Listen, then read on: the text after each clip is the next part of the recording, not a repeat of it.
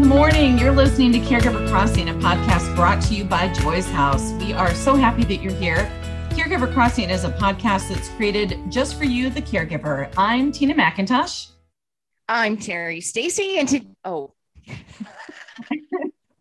was going to tell everybody what we're going to talk about, but I want you to tell everybody what we're going to talk about because you're an expert. Listen, you really are an expert in this topic.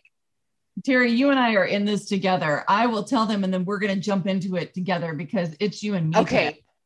We are discussing today how to best prepare for a doctor's visit. So in the past, the doctor has typically taken the lead during doctor's appointments and patients have followed along. But today there seems to be this shift. There is this good patient-doctor relationship that looks more like a partnership. And you and your doctor can and are actually expected to work as a team along with the nurses, the physician's assistants, the pharmacists, and other healthcare providers to manage your medical problems and keep you healthy. And this means asking questions if the doctor's explanations or instructions are unclear, bringing up problems, even if the doctors don't ask, and letting the doctors know if you have concerns about a particular treatment or changes in your daily life. So you have to take an active role in your healthcare, and that puts responsibility for good communication on both you and your doctor. So all of this is true at any age, but when you're older, it becomes even more important to communicate effectively with your doctor. That's partly because you might have more health conditions and treatments to discuss. And so that's what we're going to talk about today. And it can be incredibly confusing because when I was young, in my younger days, you had one doctor. And now you really have a team of doctors and liaisons and so many and sometimes you don't even get to talk to the doctor you started with. And it can be very confusing, but Tina McIntosh and her family have dealt with some health issues. And I really want to learn from you what you do. And so I'm going to start with this question, Tina, and I want to ask you, what information should you bring with you to a doctor's appointment? What do you do? I really am giggling as you say it because we have so many specialists. I mean, Terry, like 10 years ago, I had a family physician and maybe an allergist and an OBGYN. And now I'm like, I feel like I have every specialist in the book for me. And then when I look at my husband and my mother-in-law and my children, even, we have so many specialists. And so, yeah, you're right. We're unfortunately a good case study for this conversation. But I mean, I think there are a lot of things. One, you have to have a list of medication. And I think it's important that you carry that with you. You know, to have it in your phone is important, but also to have it with you at all times, even print it out, you know, maybe behind your license, you know, that you carry on your person at all times. And it's important to have the list of the pharmaceuticals that you are taking, but also any vitamins that you have, any herbals. You know, your herbal supplements get in the way of things. If there's a surgery coming up or even an unscheduled surgery, your herbal medications, herbal remedies that you take are important too. And any supplementals, your family history is important as well. And that comes into play with a lot of things. And that's typically going to go as far back as your parents and your grandparents. Information about your primary care physician and your other doctors. You know, nowadays we have the portals, but the problem that I run into is like for us, I have my oncologist in my team and they're in one portal. And then unfortunately, my family care physician is in another portal. And so that's not the best setup. Ideally, we'd have everybody in one portal where all of the information is in the same place.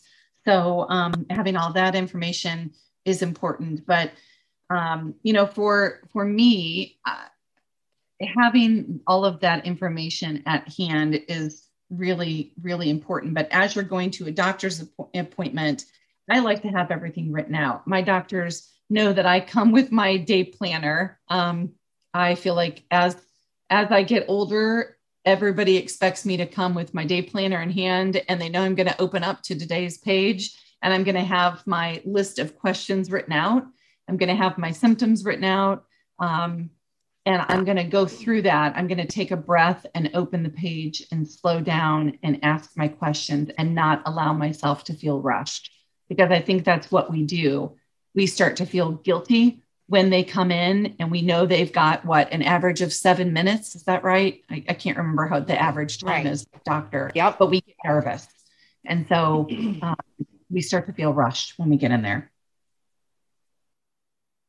I think that's really smart. And you mentioned something that I think a lot of us forget, and that because so many of us take herbal, whether it's turmeric or whatever it is, you take some sort of an herbal supplement of some sort, and you forget that needs some of us take a whole handful of them, and that needs to be an important part of the list that you make and bring with you. And that's such a great reminder. I hope everybody's making a list right now of the things that Tina's talking about, because now let's talk about follow-up questions that you should be prepared to answer about the symptoms that you're reporting, because that's also something everybody comes home and they say, I forgot to ask this question or this question or this question. So please talk about that a little bit. Okay. So you just said that, and I made a couple of notes. I mean, I was talking with a dear friend of mine one day, and she's a nurse, and we were going through a post-doctor's appointment that I had. And I was telling her about it, but I'm on a ton of medications. So, if anybody's listened to Caregiver Crossing for a while, they know that I've had 2 cancers and a colon resection, and I have a brain tumor, and I've had all kinds of different, medical hysterectomy. And I mean, Lord knows, you name it, I've probably at this point had it. And I take a lot of medications and herbal supplements and vitamins and all kinds of things. And she said, well, when do you take your probiotic? And I said, I take it in the evening. And she said, I'd like you to take it at noon. And she said, when do you take your multivitamin? I said, I take it in the evening. She said, I'd like you to take it at noon. She started shifting all of my medications around. And I was questioning, and she said, well, she said, I want you to move these things around because this one's more effective if you take it 2 hours before this one.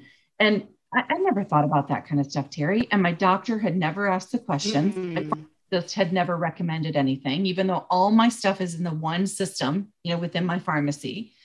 And so I ended up getting, and I have it right in front of me, like you can see it. I ended up getting those old lady pill boxes where I take it yes.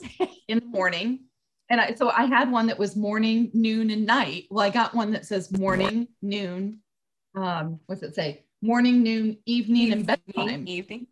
Because I have to spread things out between evening and bedtime. I can't take them all at the same time. You also mentioned turmeric. Do you know that turmeric can cause, what it does for you? It thins your blood. So I was talking to my doctor one day. It's an anti-inflammatory, right? Right? Because it thins your blood. So I'm talking to my doctor one day, and I said something about I was taking turmeric, and she said, well, that's great. And then a few minutes later, I said something about I'm bruising a bunch. And she said, did you just tell me you're taking turmeric? And I said, yeah. And she said, well, why don't you stop that and see how the bruising does? Turmeric, because it thins blood. I just stopped taking the turmeric. So it's just the stuff we don't think about. Wow. And we're not right ourselves. So anyway, we need to be auditing this kind of stuff. I highly suggest for follow-up for that kind of stuff, do not hesitate to advocate for your own body. 1, listen to your own intuition. 2, talk to your different doctors about the same things and get different perspectives. One doctor has one perspective on something. And that includes your pharmacist. While they're not, your family physician or your specialist, they're your pharmacist, and they have their own specialty. So go into them and say, I'd like you to audit all my medications. I did that recently because I've gained a lot of weight, and said, I'd like you to audit all my medication. And bless Jenny, my pharmacist's heart, she came back and said, you're on 3 medications that are weight gaining. And one of them causes women to gain on average 25 pounds. And so we're removing that from my, regimen, and we're trying something in its place. Yeah. So you've got to communicate with people about what's going on with you. So there's that. That's a big thing. Yeah. And let's talk about honesty, because how many of us have ever, not told the doctor everything? and you too. I mean, you've seen doctor after doctor after doctor. How about you? I mean, it's just crucial. As hard as it may be, it's crucial. Robert, do you want me to be brutally honest here? Like I'm going to say couple of words that you're going to be like, really, how honest are we going to get? But I was talking with a girlfriend the other day, and we had a conversation about two things that she said, I never, ever, ever thought this conversation would lead to where we are. I said, there are two things we never talk about as women. We never talk about, one, Terry, you and I have talked about poop before. We never talk about how gut health is so important. Yes, we never talk about poop and how important that is. It's important for our brains. It's important for our guts. It's important for everything. And as women, we never talk about vaginal health. And the one doctor who, outside of my OBGYN, who brought up for me my vaginal health was my oncologist, who talked about how important my vaginal health was from an oncology perspective, because I don't have any hormones because my cancers were estrogen positive. So I have no hormones. I've had a hysterectomy. And he talked with me about that, not just from, a sexual perspective, with my sexual life with my husband, but also just from a hormonal place and what that does to me as a woman and from an aging perspective.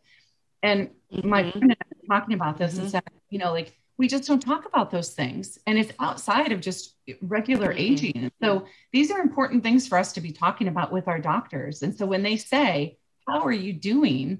They want to know these things. And there are things that we don't have to just tolerate because we're aging. So they want to know, and they're not going to know the answers to things unless we tell them. Yeah. Yeah. You know what? It's your right. It is your right. It is your body. And it is your right, as you said, to the patience part of it all, and being patient with your questions and asking them and not rushed. It is something that you just have to do. I want to mention, in case our time is starting to get limited, but this is also something that everything you've mentioned, the lists and the questions and the honesty, these are all things as caregivers you also need to have for the person that you're caring for. And I just want to mention your care kits. Yes. So Joy's House created years ago these care kits. You've probably heard us talk about them. They're 2-inch binders full of template information.